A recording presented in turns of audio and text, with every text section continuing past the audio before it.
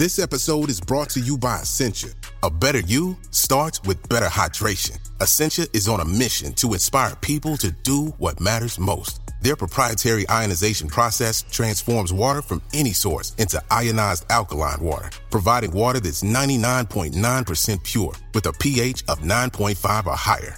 Essentia Overachieving H2O, the #1 ionized alkaline water. Shop now.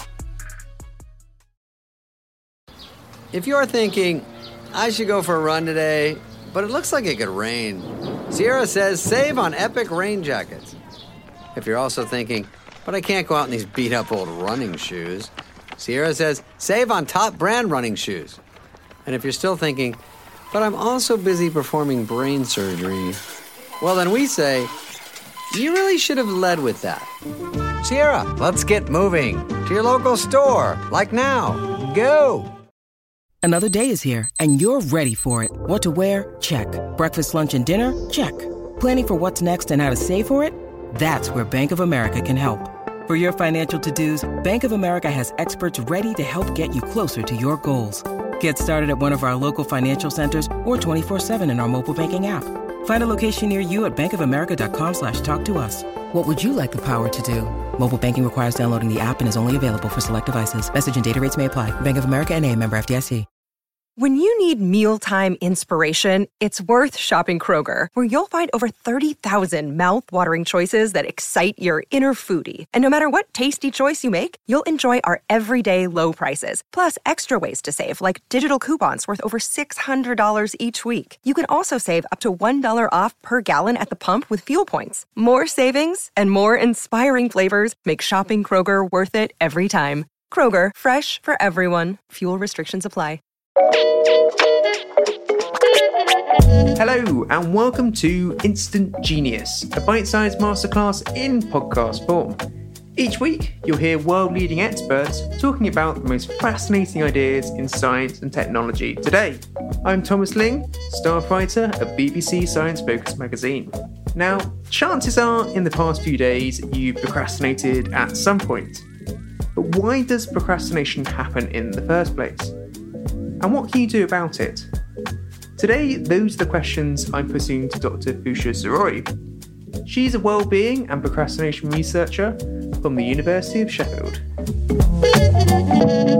Hello, Fusha. Welcome to Instant Genius.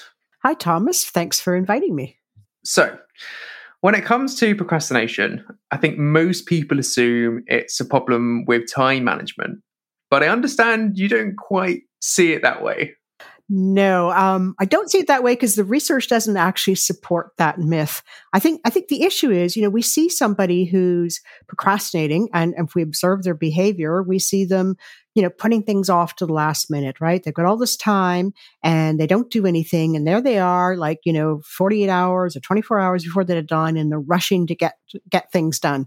And on the surface, it might be easy to assume that, well, this is just somebody who didn't manage their time properly, because why else would somebody be doing something at the last minute, right? But in fact, research that has looked at procrastination and some of its causes has confirmed that it has very little to do with poor time management. What it actually does have to do with is poor mood management. So what exactly do you mean by mood management? So what we mean by mood management is that basically people who procrastinate are procrastinating as a way of managing their mood, of managing the emotions, and especially the negative emotions they have around a task, right? So we don't procrastinate on things that are fun or exciting. We procrastinate on things that we find aversive, that induce negative emotional states within us.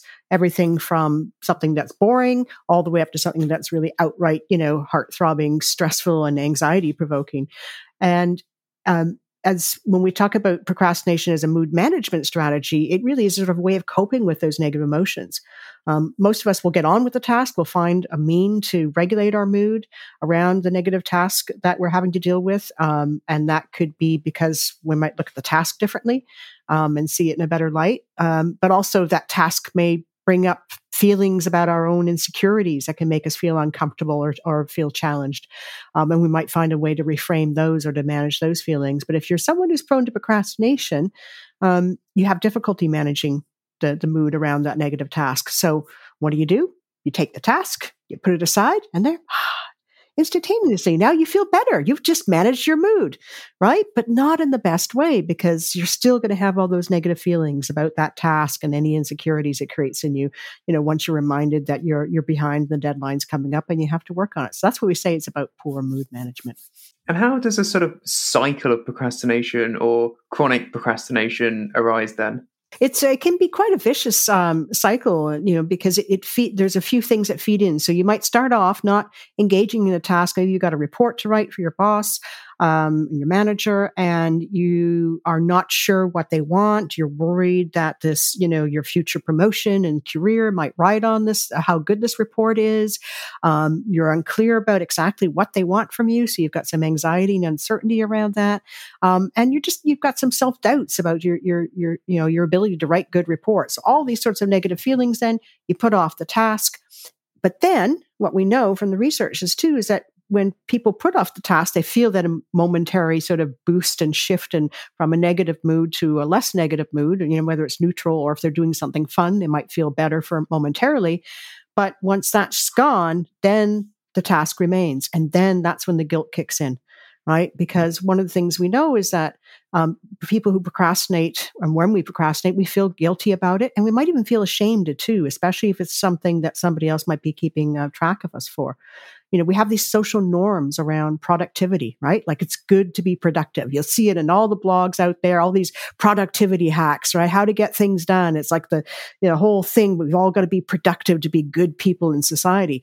And so these unspoken norms are there. And if you're a procrastinator and you've put off something, you're not being productive, right?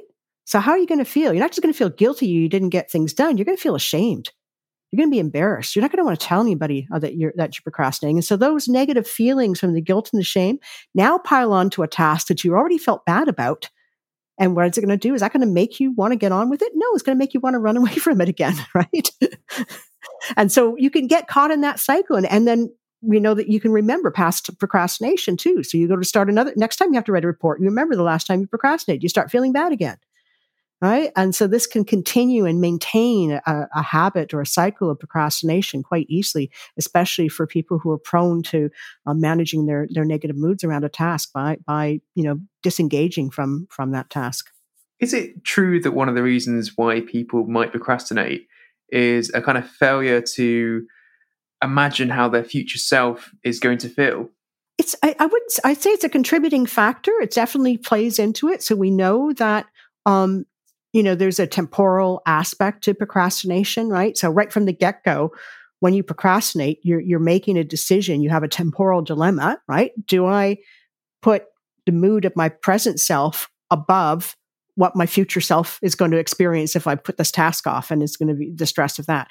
And so what we say happens is that you favor that immediate mood because it's more real to you. You're feeling bad now. That's more real to you than how bad your future self is going to feel when they're running up against a deadline and stressed out of their mind, right? And so there is that disconnect from that future self at play when we procrastinate, because our future self is very abstract, right? Other researchers have actually looked at the areas of the brain that are activated when people think about their future selves. And one of the kind of general findings from that research is that if they ask people to think about their, say, 6-month future self, and then ask them to think about, a movie star, somebody that you kind of just know abstractly, right? So, Emma Stone or Brad Pitt or somebody like that, right?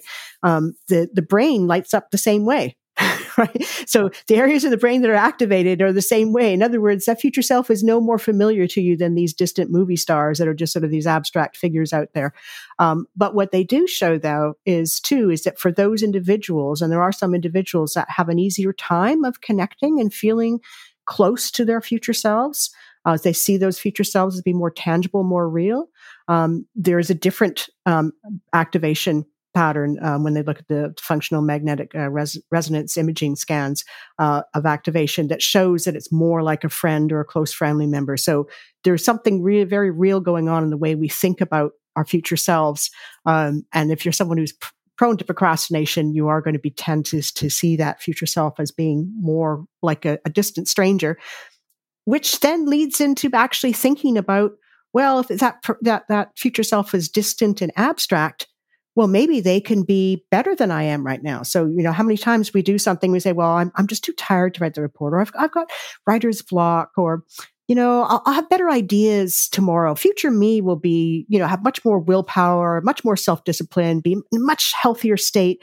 Future me is going to be all these wonderful things that I can't be right now. And it's really easy to make those kinds of draw those sorts of conclusions if we think of future self as being something abstract. And we make them, a future you to be out like a superhero, right?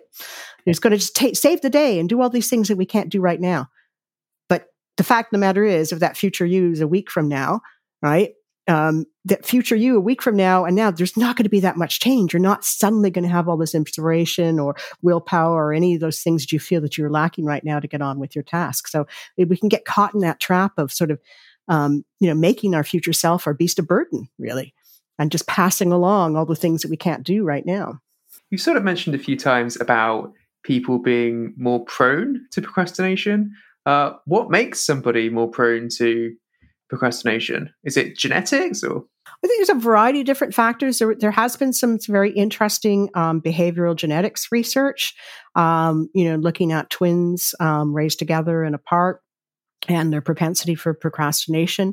And what that research suggests is, at least at what they call the phenotypic level, which is at the behavioral level, so what we see is the expression of the genes, that there is, by some estimates, 46% heritability of this tendency to procrastinate, which sounds like a lot, but actually I think a lot of, if you think of procrastination as a tendency or as a trait, I mean, it's similar to a lot of other traits that are out there as well too. And of course we know that procrastination is linked to some of these big 5-factor traits like low levels of conscientiousness and high levels of neuroticism, for example.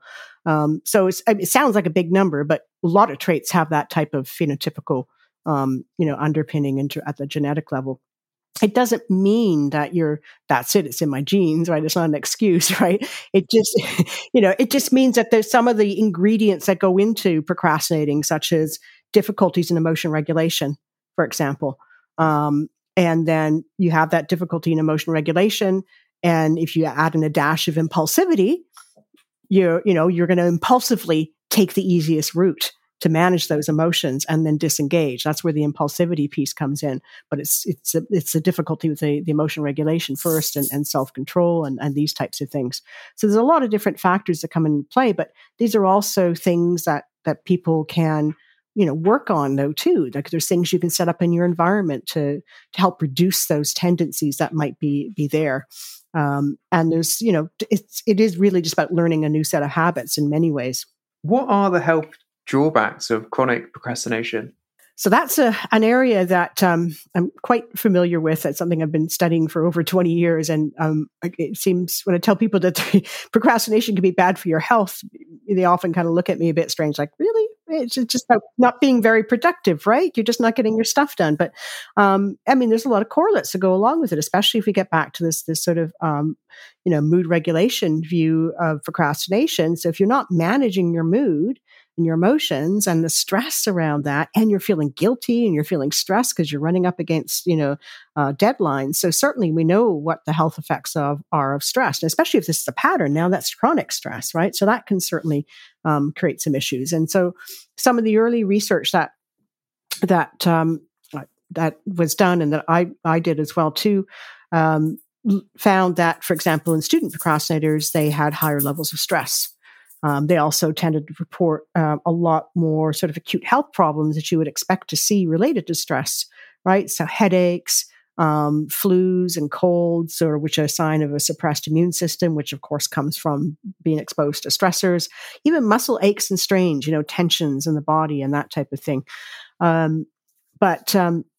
Also, we also looked at that time at health behaviors too, because if you're putting off things that are unpleasant, well, going to the gym or, getting out there and exercising or giving up your sweets or your crisps are going to be unpleasant for some people. So these are the sorts of things that you might be prone to avoid doing too, and therefore not follow through on your health behaviors. And that's that. So over the years, we found consistent evidence that people prone to procrastination have higher levels of stress.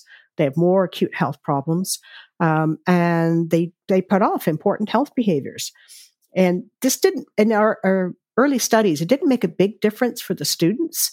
But what we found is when we started looking at adults around middle age or so, those in one particular study, we found that those who were prone to poor heart health, so they had hypertension or a diagnosis of cardiovascular disease, actually scored higher on the scale measuring chronic procrastination compared to healthy controls, which suggests that, years of stress and putting off health behaviors might have contributed, because we know that stress and health behaviors are two contributors to the development of poor heart health. And in this analysis, I controlled for pretty much everything else. I even controlled for big 5 factors that are known to predict, the occurrence and development of heart disease. And actually having a propensity to procrastinate, or sort of trait procrastination, was the strongest personality predictor of poor heart health in this particular sample. And we compared, I think it was 182 people with poor heart health to a sample of 500 healthy controls.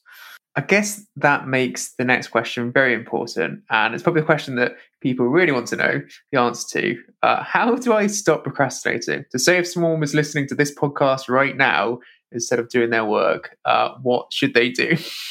There's a few things you can do. First of all, and it sounds kind of counterintuitive, is don't be hard on yourself.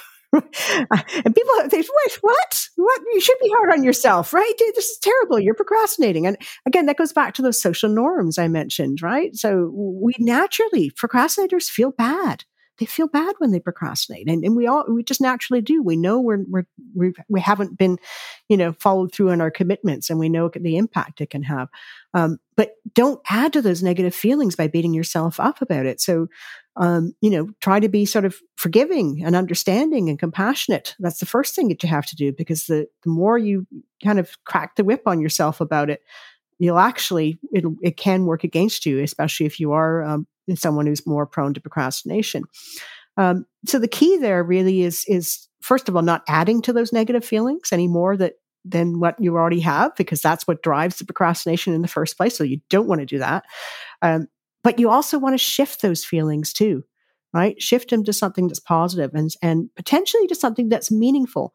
So even if it's a really boring task, or a task you're really fearful of because you're worried about what other people are going to think and say, or maybe you won't be able to get it just right? Because we know perfectionism plays into procrastination, right?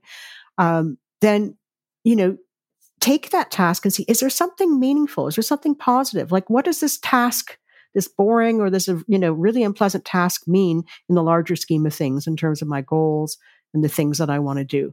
And that can be enough to generate positive feelings and actually get you to stop procrastinating. And one of my PhD students, CC Yang, she actually ran a study to test this idea. She ran a really nice experiment. And she had 3 different groups, had a control condition where they all had goals that they were working on that were that over the next couple of days they had to make some progress with. And in the one group, she asked them to just think some happy thoughts about the goal, just some positive thoughts about it. In the control group, it was just writing some facts down about the goal, nothing, to get any emotion involved. But in the meaning-making group, she asked them to think about something that was meaningful and then finish a sentence. So this task is meaningful for my larger goals because, these sorts of statements. So she had them complete these statements that were sort of directing them to think a little bit about the meaningfulness of that task. And then she got them to check in with her a couple of days later. And they actually had to record, sort of in time block intervals, what they were doing in that time and whether or not they were procrastinating. And added that all up. And what she found was that those who use the meaning-making sort of way of looking at their task and trying to find something more meaningful procrastinated significantly less. They everyone puts off a little bit of time anyways when they're working on something, but it was a huge drop in the amount of time that they spent procrastinating compared to the control group and even to the positive group too. Do you need to make a task just meaningful for yourself, or does thinking about other people help? It can be for other people too. So for example, if you hate buying gifts, if you hate going out and shopping and buying gifts for people because you're worried it's not going to be the right thing and all that sort of thing, you might never enjoy going out shopping or buying gifts. But if you think about the other person and the smile it might put on their face, you see, then that can be enough to bring that positive thing in. Now you're focusing on something positive with the task. And I think that's really the shift, is just reframing that task and reappraising it in a way where you're not focused on the negative, that and those negative feelings that are evoking it, but looking at it in terms of the meaning, and seeing the broader implications of that. And that appears to, at least from our evidence, to make a difference in whether or not someone's going to procrastinate on that task, or the extent to which they will. Do you have any other kind of practical tips to help procrastinator? So I think there's a couple of different things. I think we talked about the future self there. There's been some research to suggest too that, imagining your future self as somebody that's real, right? So if you've got a deadline in a week and you feel like you're about to procrastinate on getting on with things, imagine sitting down and actually imagining your future self a week from now, handing in that report, doing things right, or stressed out of their mind, trying to get it done, right? And anything to close that gap. We've actually done a little preliminary research to suggest it doesn't matter whether you imagine your future self failing or succeeding.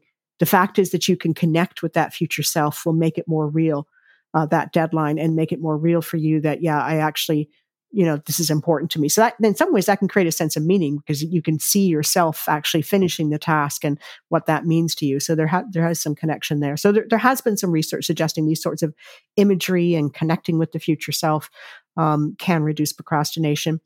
And as I, sort of mentioned at the beginning too, just, being more self-compassionate too, right? Just recognizing that, you're not the first person to procrastinate, nor will you be the last, right? There's nothing special about you. It's it's a very human problem. Everyone has done it at some point or another. There's probably very few people on the planet that have never procrastinated, but most of us have.